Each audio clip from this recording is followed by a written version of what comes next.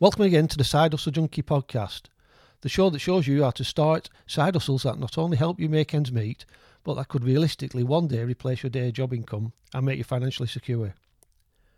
Today's Side Hustle Junkie Top Tip is to focus at micro level for your side hustle success. So what do we mean by focus? Well, it's an acronym that stands for Follow On Course Until Successful.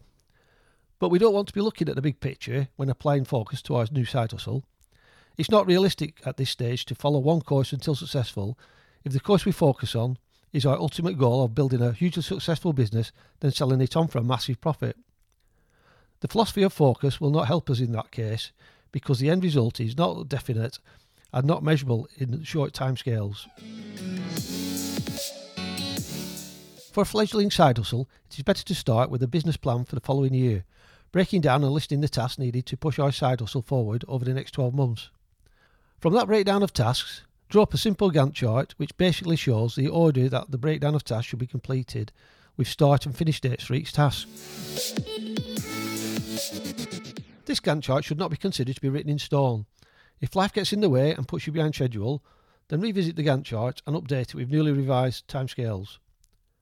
Remember, this Gantt chart is a tool to help us achieve our goals, not something to make us feel we are failing with our side hustle. So let's assume our task breakdown is something like this. 1. Open various social media accounts, Instagram, Facebook, etc., in the name of our side hustle. Allow 3 evenings. 2. Take out the domain name for our side hustle and create a simple one-page website.